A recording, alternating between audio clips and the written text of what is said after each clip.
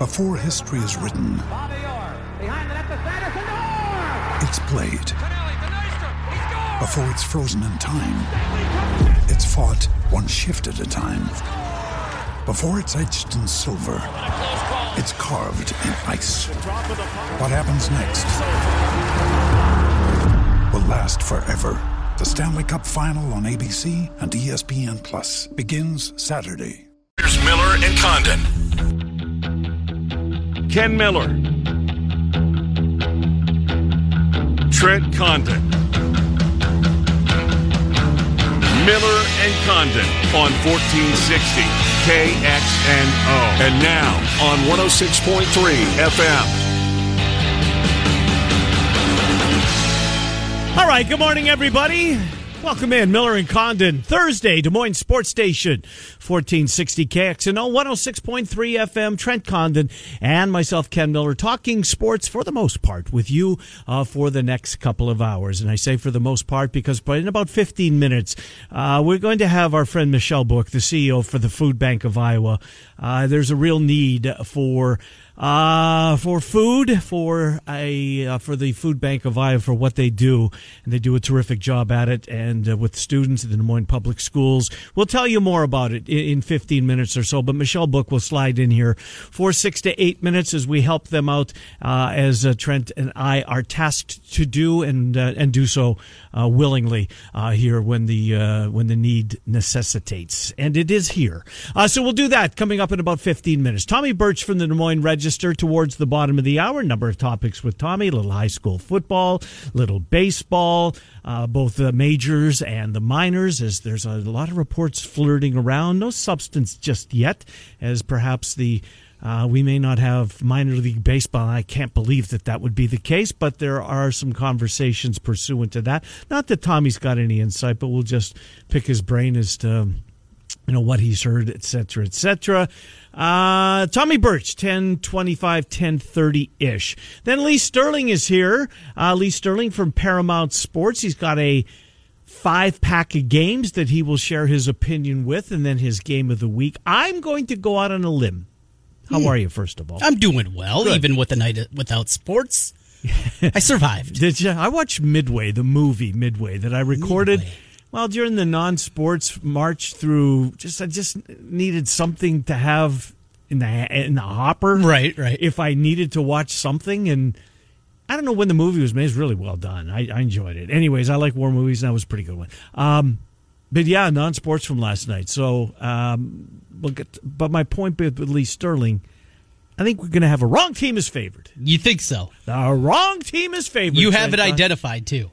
Well, I've been talking about this game all week that I can't believe the point spread. And the point spread continues to move. We're talking about the Big 12, West Virginia hosting K-State. Undefeated in conference. Right. Kansas State. And West Virginia's pedestrian. I think they're pretty good. We had the numbers from Pro Football Focus yesterday. Number 2 ranked quarterback. Daggy's, I don't get it, but yes, you're right. And where was Purdy? 8? 8 on that list. And Daggy's 2? Did they maybe mix those two up? No. It's numbers based. Look, Purdy's not had a good year. No, and the numbers do not look good for him. No, they truly don't. But again, there was another damning report about Purdy's season he was having. He came out the next game and had a really good game. So if there's a time to get right, it's Kansas. It's with the Jayhawks sitting right there. Indeed. So, but the line we're talking about, and Lee's going to opine on this game, is the West Virginia hosting K-State. I don't get it. It's clearly going to be a pros versus Joes. Mm-hmm. You looked into the money, where the money is landing, and it's a pros versus Joes. It is, and it also has something that is called reverse line movement, where you see the bets coming in one way, but the point spread moving the other. And you're also seeing a discrepancy between the ticket count, which is, excuse me, right now. Cough it up. You all right? 67% of the tickets are coming in on Kansas State, but the money, right? The big bettors, that's the pros. The Joes are 67%. That is where West Virginia is getting over 50% of the money. Yeah. So everything, at least in that model, is pointing against you. But what we've seen, this doesn't make sense. No, what we've seen over the last month, it doesn't make sense. And we should say this, although the pros do this for a living and they, keep their head above water, They don't always win. No. They are far from that. So I'm not. It's not going to sway me that I'm on the Joe side of thing, and that's how Vegas refers to the bettors that they see come up to their counter. The pros are the guys that do it for a living. The Joes are tourists in town or that have a feeling on a game that don't really do much research on it and think it's too easy, and I'm in that I think it's too easy category. Anyways, Lee Sterling will join us at 10 minutes or so before the hour of 11 o'clock. And he'll have picks on both the Iowa and Iowa State games this weekend for us, too. Good stuff. 11:05, we are going to talk to John Bohnenkamp. We'll talk about his Dodgers, who won. We'll also talk about the Hawkeyes, whom he covers, Hawkeyes and Wildcats. We'll preview that with John. And then Matt Postins, our friend from Heartland College Sports, a wonderful, wonderful website. If you're a fan of a team in the Big 12 or the conference overall, Heartland College Sports, it is Big 12. Is it exclusive? Yeah, I think it is, right? It's all Big 12. Yeah. And they focus on all the teams in both of the needle-moving sports. And Matt Postins will join us at about 11:25. The Thursday night football game tonight is kind of a blah, meh. Well, in primetime football in general this week. Well, and it may be changing. It may be changing. You mentioned this to me because when I looked last before I came in, I didn't see anything. So fill me in Monday Night Football. So the report is that the Giants' offensive line, all but 4, have had to have been quarantined. Tom Pelissero, who's got a blue check mark. The Giants have quarantined all but 4 of their offensive linemen after there was a positive amongst them. So we saw this. The last 2 Tampa opponents, right, have had trouble because the Raiders had trouble, and they had to move their game away from prime time and into the middle of the afternoon.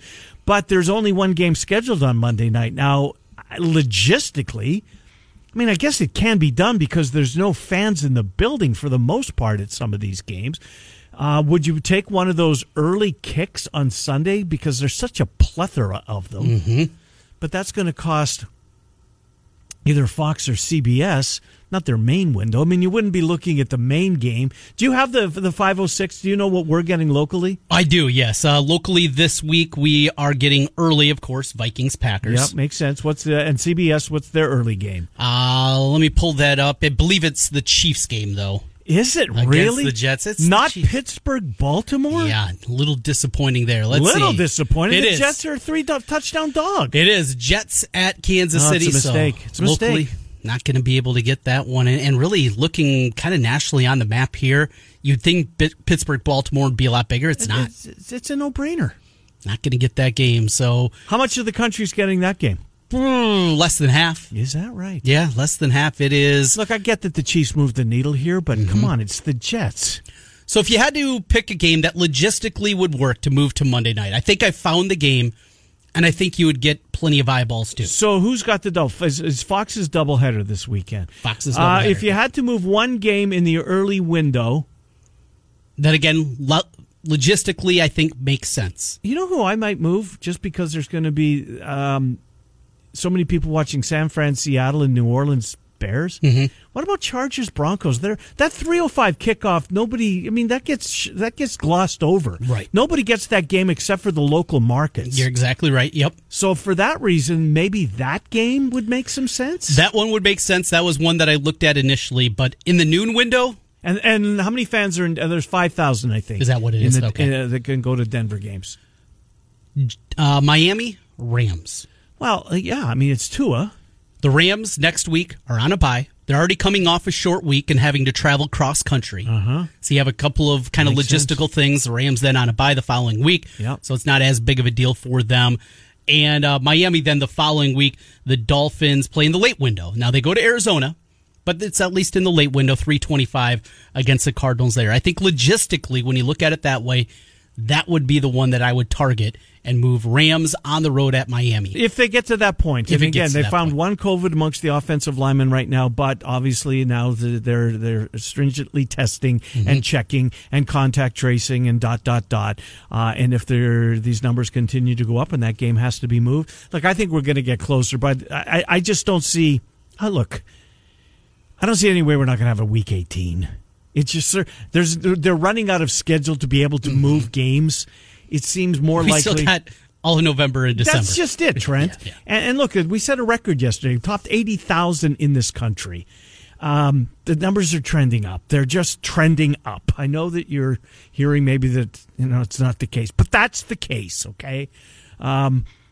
So yeah, we'll see, because I don't think that ESPN's going to willingly give up a Monday Night Football game. I mean, that's Monday Night Football, for crying out loud. And if there is a game that's going to be given up now, I'm not sure. Let's see, with cross-divisional here, this would be, a Fox game for that Dolphins-Rams game. What they'd be willing to give up, what they get in the back end. There's always some logistics that kind of happen there. What percentage of the country is getting Packers-Vikings? Packers-Vikings. Because that's got to be that's the marquee game, I would think. It's big. In fact, there's only 3 Fox early games. Right. It is Green Bay, Minnesota, that Rams-Dolphins game, and Raiders-Cleveland. And those are the 3. So because of that, yeah, it's well over 50% of the country that's going to be getting that game. And not a ton of people are getting the Rams and Miami game, too. So right, local markets. Yeah, you kind of, and the Northeast. Why is that? The Northeast gets that game. Yeah, like Maine, New Hampshire, Massachusetts, most of Massachusetts. Any justification behind that? Not that I can think of. Sound like Tua's from Augusta, Maine. Right. No, he's from Hawaii. Right. The Northeast. By the way, also his brother. I watched his brother from Maryland on Saturday. Didn't look good. He didn't look good. I watched the BTN and 60 of that game, getting ready for Northwestern. And, yeah, I wish you would remind me about that. I would like to have seen that. That's a really good. I love that thing. Yeah, that's good. I wish I got to remember that. Yeah, usually Monday or Tuesday, depending on the game, you can get that. Sometime even Sunday night, and a really easy way to. It's 45 minutes. Yeah, it's a great resource. And get at least a really good feel. And I'll tell you, I got a really good feel on Northwestern. Ramsey, he's better than they've had in the last little while, isn't he? That doesn't say a whole lot. No, I know, but he's a difference. I mean, this is a team that now has a quarterback. Persa, Bechet, and now Ramsey. Guy that can tuck it a little bit, get it out quick. This is not a good matchup. Nope. And speaking of point spread, we started with that West Virginia K-State. Something stinks about this line. Iowa just 2.5.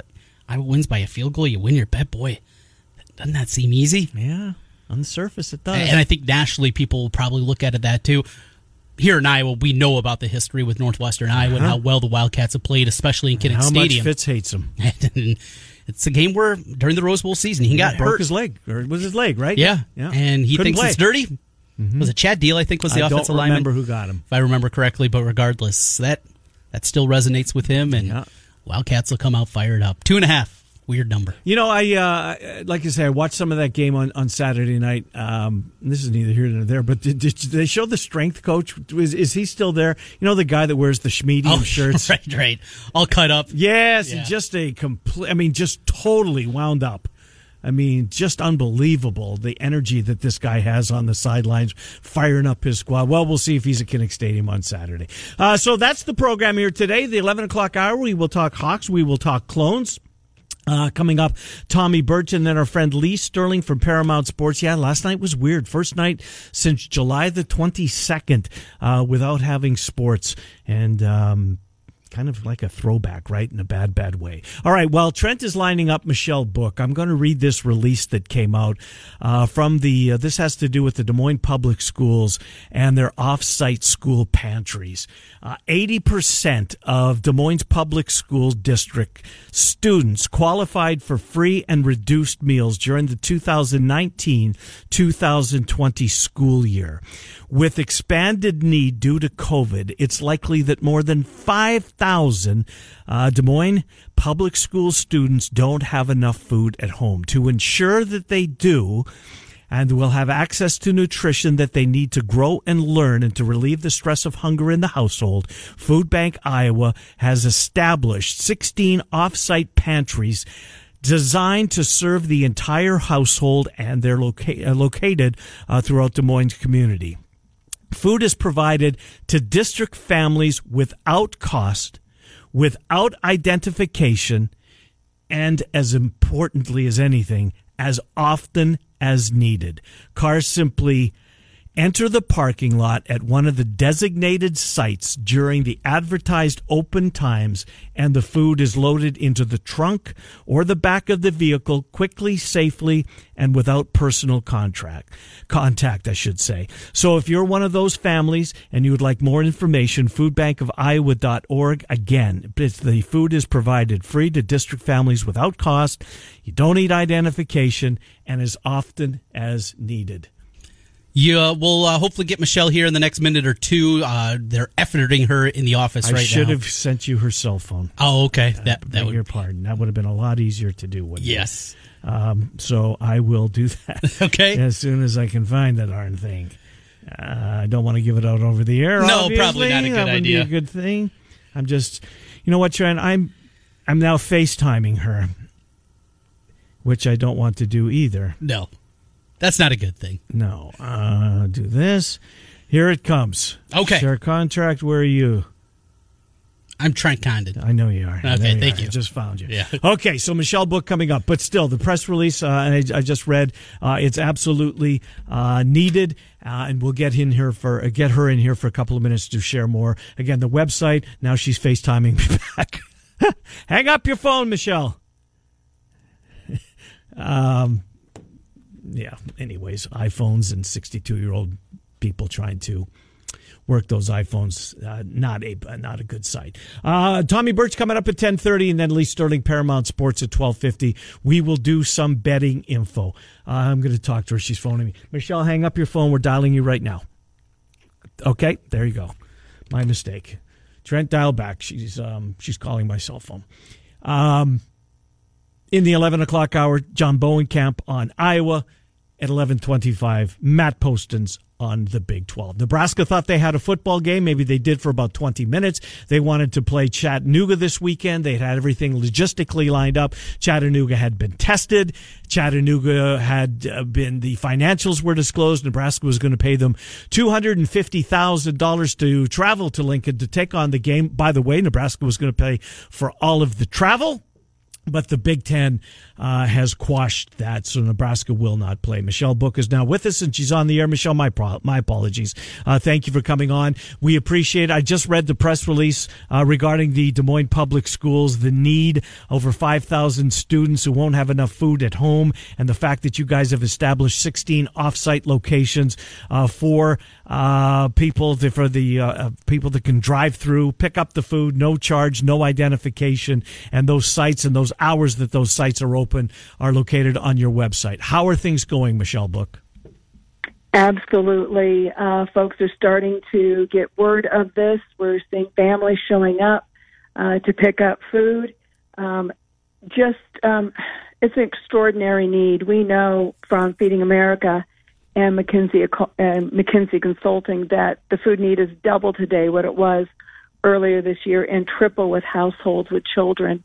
And with DMPS not certain as to whether kids are going to be in school or out of school, we really made the difficult decision September 1st to just put DMPS school pantries off-site, keep them off-site for the duration of this school year, not knowing what would happen with COVID surges or with kids being in the buildings or not. So we've got volunteers out there. We have 16 sites that have stepped up. They've opened their doors. They've provided facility capacity, volunteers to put this food together, and families are showing up. We know it's a vital need. As we go into the winter months, it's just going to get more and more difficult for these families to make ends meet. I know the hours are listed on the site. Are these open daily for the most part, or do you stagger them so at least there's one open every day? How do you guys handle that?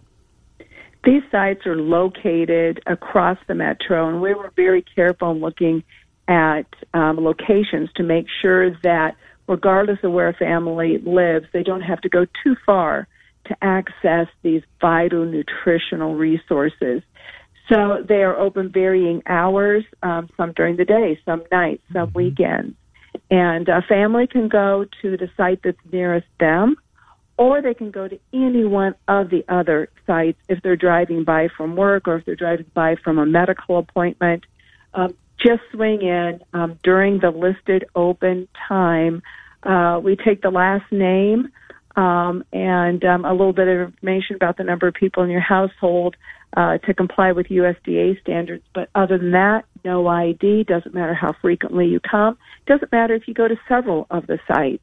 We just want to make sure that the families are getting what they need so the students have the nutrition in their bellies to make their minds work and their bodies grow, and there's not the stress for that student of having food insecurity in that household.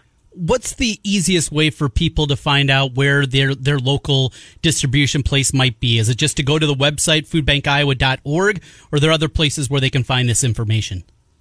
You can go to foodbankiowa.org, hit the Need Help button, and there's a button there for DMPS, off-site pantries, or call our office during regular business hours, 515-564-0330. Michelle, I know that the Combat Hunger is coming up, and normally, I mean, this is sponsored by another radio group, and normally we would stay away from but these aren't normal times, so we're happy to discuss this as well. The Combat Hunger 2020, I don't mind saying it's a Star 102.5 is behind this, along with you guys. It's coming up, but it's always one of your bigger events. Why don't you take a couple of minutes and tell us about Combat Hunger 2020? It's very generous of you. Thank you very much. This has been an event hosted by 102.5 for 30 years, and it started with Jimmy driving in a tank from the National Guard down Interstate 35 into downtown Des Moines, where we would collect food and funds. It's a lot different this year because of COVID. We have taken it virtual. So we are doing a virtual food drive and fund collection. Again, go to our website, foodbankiowa.org, to participate in Combat Hunger.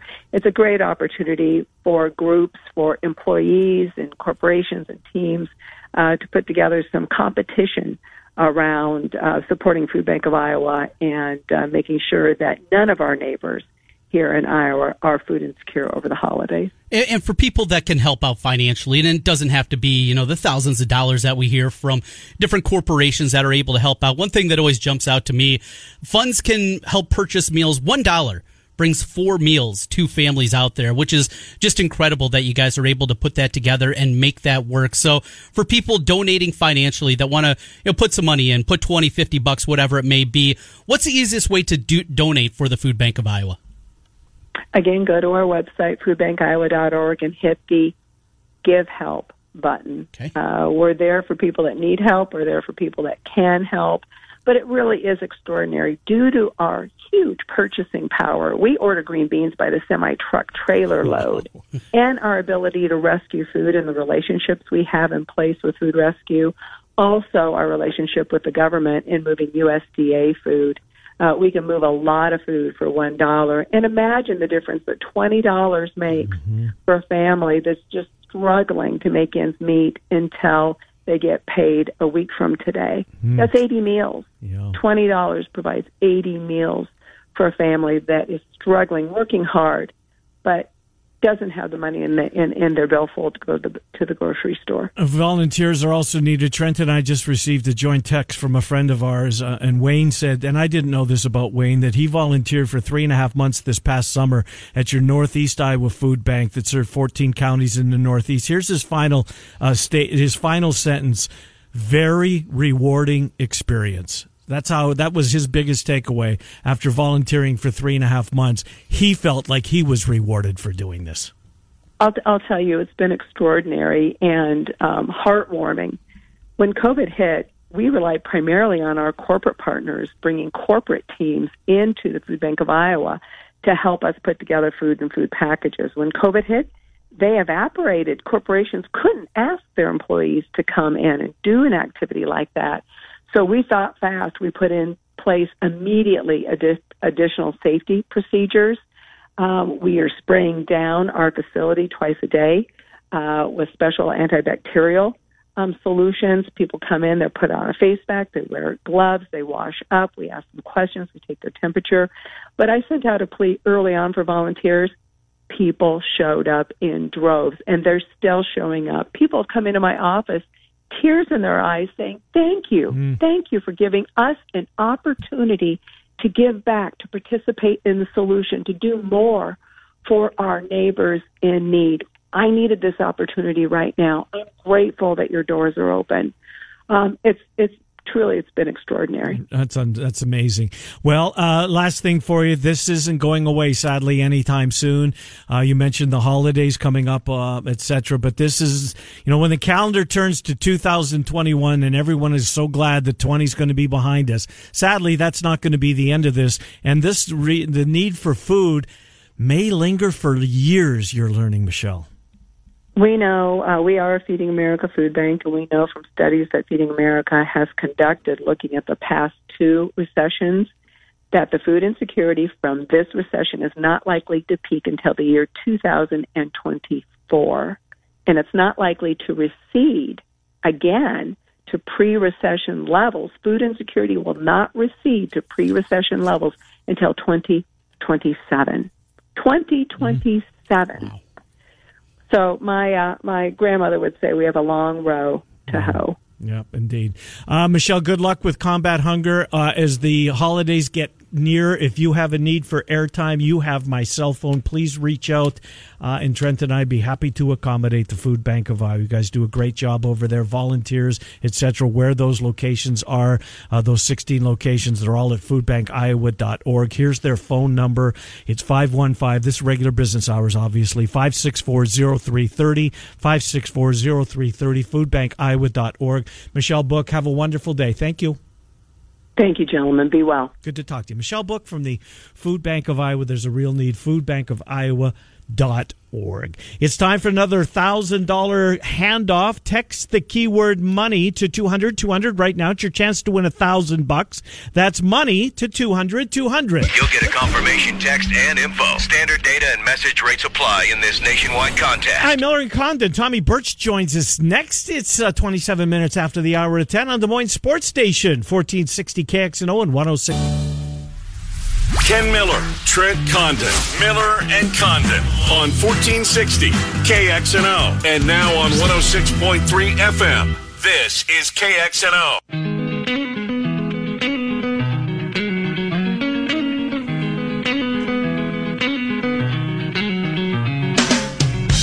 All right, welcome back. Miller and Condon, Des Moines Sports Station, 1460 KXNO, 106.3 FM. Take you up until noon here. We're about 15 minutes or so away from Lee Sterling from Paramount Sports. We will opine, or he will opine, on I think he's got a 5-pack of games he wants to share his opinion with, and we'll do that here at about 10 minutes before 11. Right now, Tommy Birch from the Des Moines Register. He covers a potpourri of sports for the Register. Friday nights have been spending in high school stadiums across central Iowa. So we'll pick his brain on that. And Tommy, I did not know this or realize this until you tweeted on Game 6 of the World Series. The kid that came in the second inning, no pressure, a couple of runners on, the hottest hitter in the World Series, Rosarina at the plate with ducks on the pond, and Dylan Floro, who was here last year, struck him out on 3 pitches. You never know who's going to make their way through the minor leagues and through our city, do you? How are you, Tommy? I'm good. Yeah, that's kind of my favorite thing about covering the ICAPS is, we spend so much time focusing on the prospects, and, I especially do because that's what people want to read about. But, people want to know about the Javi Baez's, the Albert Almoras, the Wilson Contreras, the Chris Bryants. But to me, some of the best stories are the guys like Taylor Davis who are, undrafted free agents, work their way up through the system and truly become a surprise success story. And there are tons of those from Taylor Davis to, I was thinking about this the other day. David Bodie at one point was a filler on the Iowa Cubs roster, a guy that was just brought up to AAA a couple years ago. Just because, man, they had some injuries. They needed a guy up there. But then once some other injuries started happening throughout the system, he started getting more opportunities. Then he started popping up on these prospect rankings, and people started realizing, like, oh, man, David Bodie's not a bad player. So, I love that part where you have so many of these success stories of guys that you just don't see coming out anywhere. The crazy thing is, Dylan Floro, has been a good pitcher. He has been a consistent guy. He just was never like, oh my God, that go-to guy in anybody's bullpen, except for the Dodgers this year. He has been very steady and consistent. And now he's a champion. Yes, he is. How about that? Justin Turner also a champion and overshadowing, unfortunately, the Dodgers World Series, their first in 32 years. And with it, the decisions, and that's the part of the game that Ken and I like to argue about or talk about over the course of a season. Kevin Cash making the pull of Snell, guy that's won a Cy Young, that was just absolutely dealing there. Birchie, I know you know analytics and the way they go hand in hand with baseball there. Your thoughts? It's how the Rays got there. It's how they built their team, the decision in Game 6.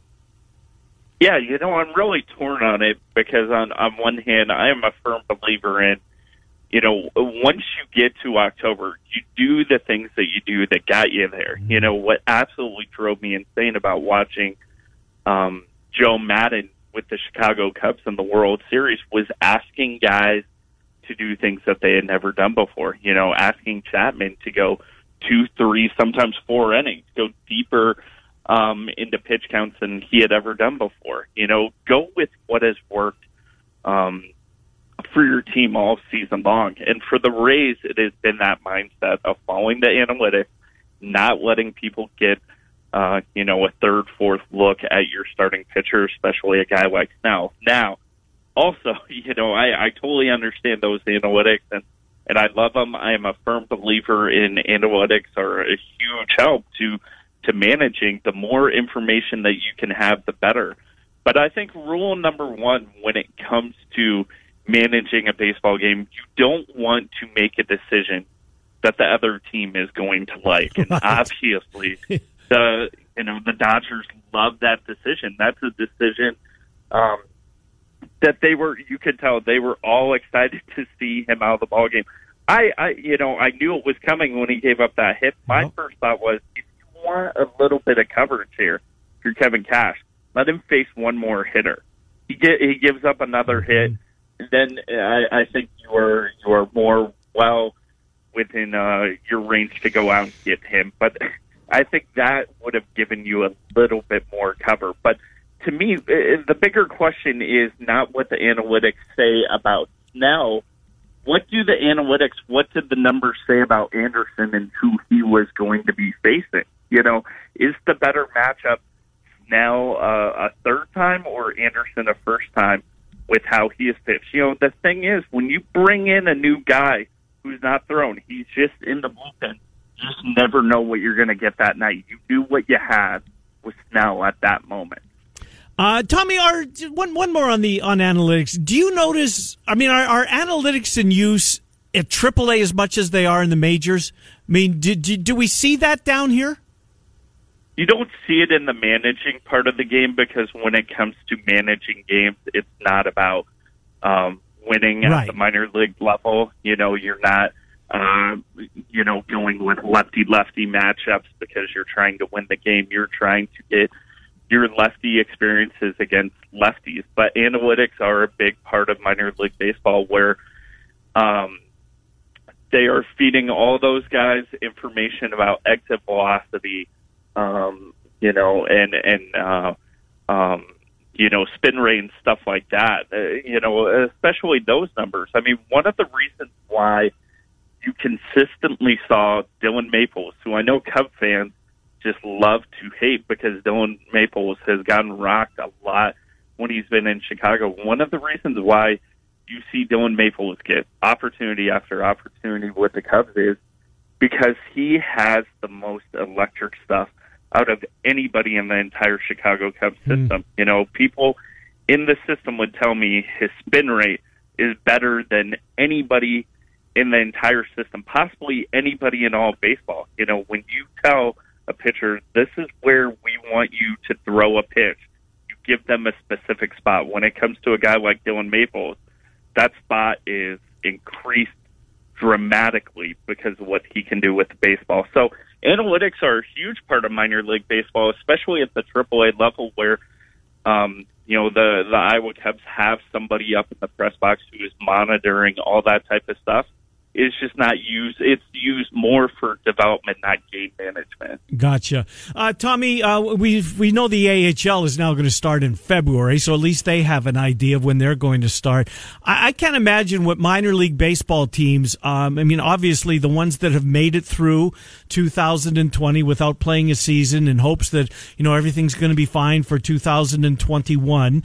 But we have no idea when Major League Baseball is going to start. How, and maybe it's a better question for Wayhofer or for Burnaby or for somebody down there, but the precarious spot that all of minor league baseball is in right now, it's the great unknown, Tommy, and there's been even some talk that there's a chance that minor league baseball may not even happen again in 2021. What a terrible spot to be in.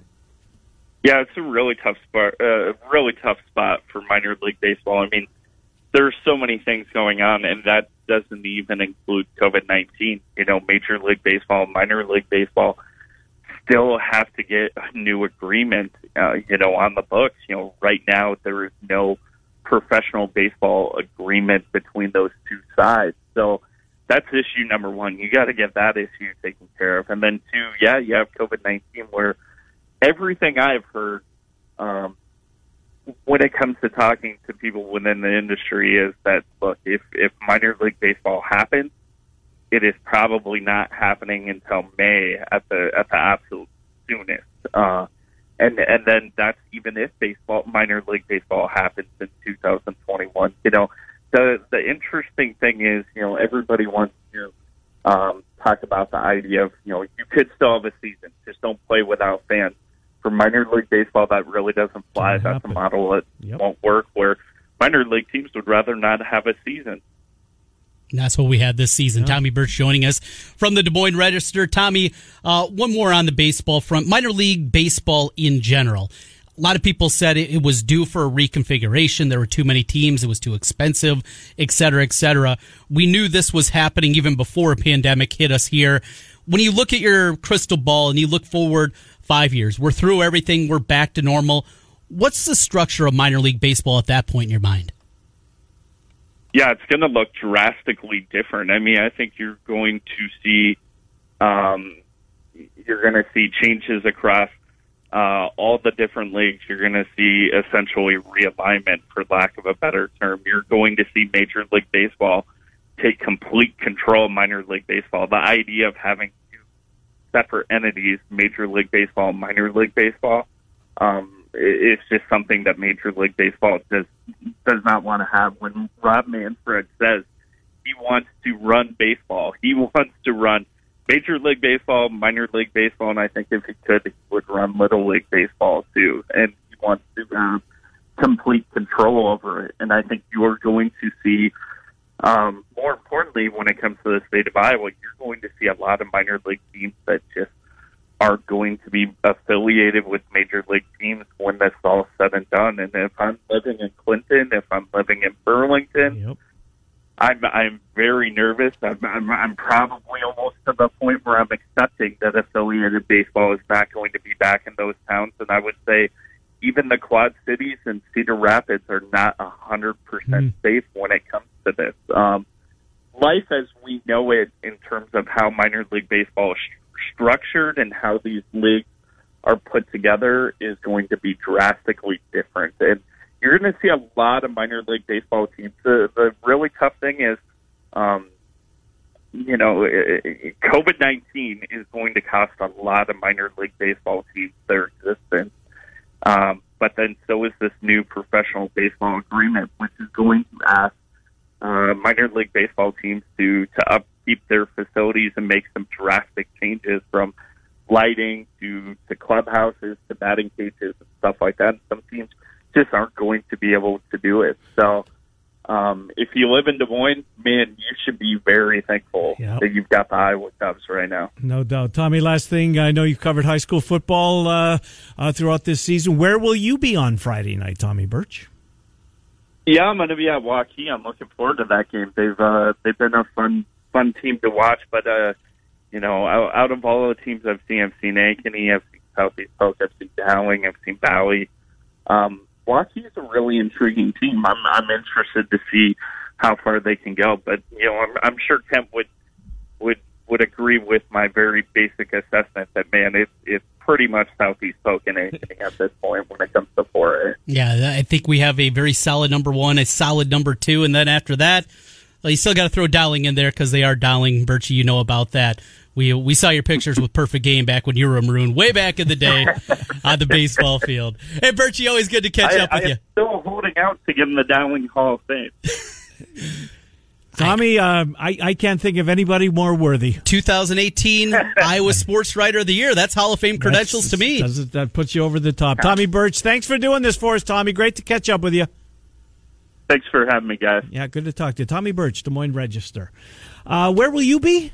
Southeast Polk. I'll get to see that number 1 team against Centennial. Yeah, going to talk to Ryan Pizzetti this afternoon for the pregame show. Say hello to him for me. I definitely will. He painted Cindy's in my house one summer. I remember you saying that, and a lot of those teachers have that painting gig during the summer. So I haven't talked to Ryan in a while, so I'm excited to talk with him a little bit. Should have taken about maybe 10 days, but I had TVG, and it lasted all summer. Stretch that thing out. Yeah, we sat and watched horse races most days. That was fun. Anyways, tell Ryan Pizzetti hi. I will. He's a good guy.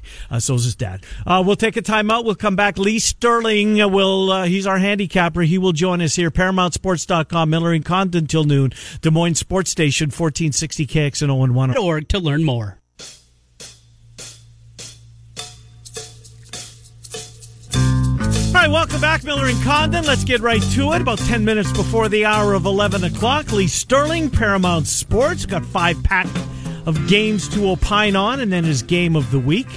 As I speculated to Trent, I think we're going to very early in our conversation get the wrong team is favored, uttered from our guest Lee Sterling. We'll see. Lee, Trent, and Ken, coming off another winning week. Lee Sterling, how are you?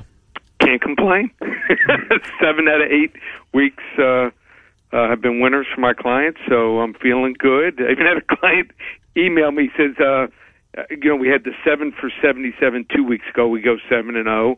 We had the 9 for 97 last week. We go 6-3. He goes, how do you feel about this week? Like, really? When you're rolling like this? I mean, good bets are coming right off the pages. They're right there for you. Let's get into it. Let's start in the Big 12 this week, Lee Sterling, and let's go to West Virginia. K-State comes in undefeated in conference play off a bye week against the Mountaineers, yet West Virginia, a 3-point favorite here. What are you seeing? So I think West Virginia matches up really well with Kansas State. I think Kansas State, everything's gone great, and it's been a fun ride so far. And I just think that they're up against a really good run defense in West Virginia. So West Virginia's 3-2, but they've outplayed all 5 opponents. They have the 6th-rated defense. 6 starters returned last year. Then they got in a JUCO cornerback, and then an Arizona State grad transfer safety. So this is a team that's really good. They're experienced. They're allowing just 261 yards per game. That is really low for college football right now. And West Virginia's goal is to make Kansas State the quarterback go on some long drives for touchdowns, not short fields off returns or punt blocks or turnovers. So you make Kansas State go 75, 85 yards and think they can come up with a win. So I think they're begging you. They're doing everything they can possibly to get you to take Kansas State. All the trends go that way. The dog has covered 10 of the last 14 Wildcat games. Kansas State has covered the last 7 dog rolls. Not on Saturday. The right team is favored. West Virginia 27-20. Yeah, that was the one I thought you'd give us the wrong team as favorite. It's a pros versus Joes game, and I'm with the Joes on this one. I just think it's too easy, as you said. Well, we were going to talk about Wisconsin and Nebraska, but we can't, so we're going to substitute a really good NFL game. The Steelers, unbeaten in Baltimore. This is Baltimore's home. They're about a 3.5-point favorite, Lee Sterling. Help us out with this one. So Baltimore's quarterback, Lamar Jackson, he's not even close to resembling what he was doing last year as an MVP. And they still lead the league in scoring. Baltimore has beat Pittsburgh 12 of the last 17 times at home. I think it's a really tough matchup for Pittsburgh. You know, Pittsburgh brought it against Cleveland. They brought their A game, probably brought their A-, B+ game last week. Looked great for a half and then held on. I don't know how much they have left. Now they got to go from facing a team that runs a lot of two backs in Cleveland to a multiple Tennessee team, now facing a team that runs a lot of spread option. I think it's too much, and I think it's usually not the first game, it's the second game where you really feel the loss of your leader, and that's Devin Bush on the defense for Pittsburgh. He is a fabulous linebacker, maybe one of the most underrated players in the NFL. I think Baltimore gets it done off the bye. I think they win this game here 37-27. Couple of favorites to open it up. Another big favorite is Ohio State is laying 12.5 on the road at Penn State. We saw that Nittany Lion loss, and if you looked at the box score, you wonder how it happened. Fall down to the 1 yard line. It doesn't happen. But here we are, 0-1 Penn State hosting the Buckeyes. Ohio State laying 12 in the hook. Yeah, Trent, you mentioned, they outgained them. Penn State outgained Indiana 488 to 211. Crazy. I mean, if you saw that kind of domination, and also they held the ball for almost 41 minutes of the game, the 60 minutes, you'd think, they win this game like 42-17. Not the case. They somehow lost that game 36-35. Same time, Ohio State blistered Nebraska, but the Cornhuskers have no defense. Tackling is optional. Scott Frost's going to have to find some guys.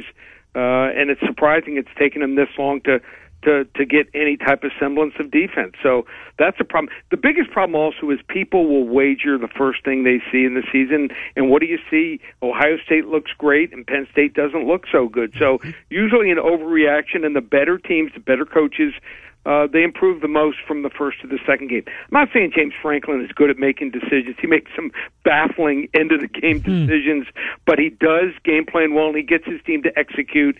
And I just think that the last three games have been decided by 11, 1, and 1 point.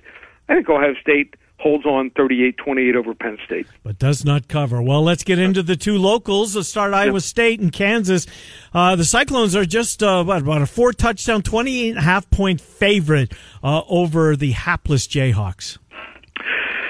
Kansas is hapless. I mean, I don't know how long they can go on until their coach just says, enough's enough, I'm not going to win here. I mean, he's holding on, going through COVID, but his defense didn't play really that bad last week, as the score would indicate, in their game against Kansas State. Kansas is on, how about this, a 1-7-1 spread slide, but the host is 19-9 against the spread, and Kansas is actually 7-0 as an underdog of more than 24 points. Who wins first, the Jets or Kansas?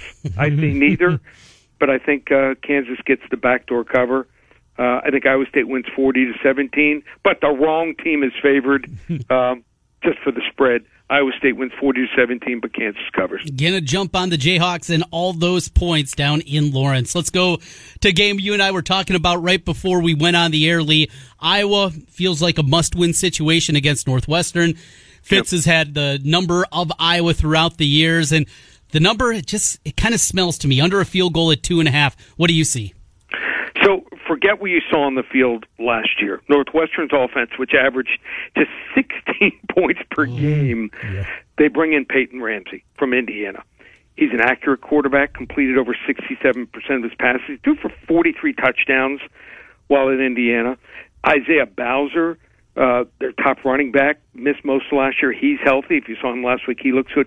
Then they bring in a tight end, John Rain from FAU. You're like, well, FAU's nothing. Well, they ran a 2 tight end set last year at FAU. The kid caught over 35 balls last year. The other tight end is starting right now for the Cleveland Browns. And they brought in a new offensive coordinator, Mike Bajakian. Mike Bajakian was Boston College's offensive coordinator last year. Not 3 yards in a crowd of dust. They used their backs out of the backfield. A lot of crossing routes before that. Bajakian was at Tampa Bay. He was the quarterback coach.